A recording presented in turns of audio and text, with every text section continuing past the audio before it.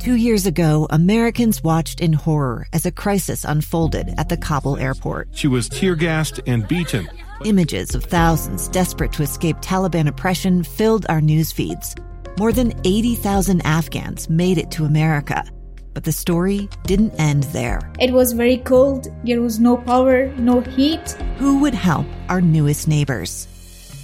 I'm Andrea Smartin. In Stranger Becomes Neighbor, you'll hear the stories of some remarkable refugees who left their homes and their dreams behind, only to start over from zero. Their only possession was 3 blankets. And you'll meet Americans who stepped up to help them. You want me to come when you deliver your baby.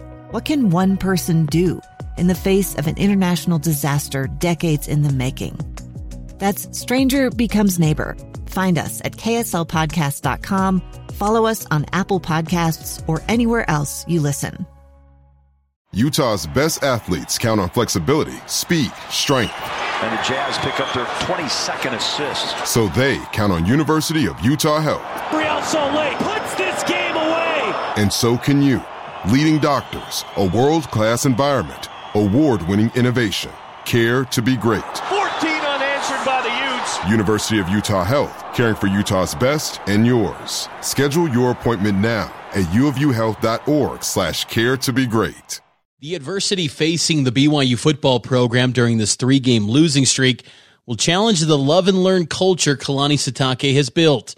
But Sitake believes that culture will help BYU get through these tough times. I know there's a lot of questions about what's happening in our program, but this is what the culture of our program is built for. And so in these times of some adversity, this is the time where heroes are born and where leaders become big-time leaders and great leaders for our team. And I'm already seeing it in the last couple of days, seeing some good things happening in our program and allowing our culture to continue to thrive. 4-4 BYU hosts 5-3 East Carolina tomorrow night in Provo at 6 p.m. Pre-game coverage begins at 4 here on KSL and the KSL News Radio app.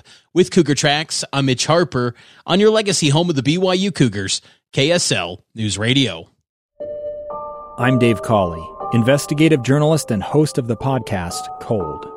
In October of 1985, a woman named Cherie Warren left work at a busy Salt Lake City office to meet her estranged husband at a downtown auto dealership. She never made it home. Cherie's car surfaced weeks later in Las Vegas. In the parking lot of a hotel casino. No one knows how it got there. Strange. It was strange. Both Cherie's estranged husband and her boyfriend raised suspicion for investigators. I kind of thought that he might have done something. But no arrests were ever made. In Cold Season 3, we dig into double lives, make new connections in the case, and examine the difficulty raised by reasonable doubt. We want answers just as much as anyone else. They have creeps like that now too, so nothing's changed. That's the new Cold Season 3, The Search for Cherie, now available anywhere you get your podcasts.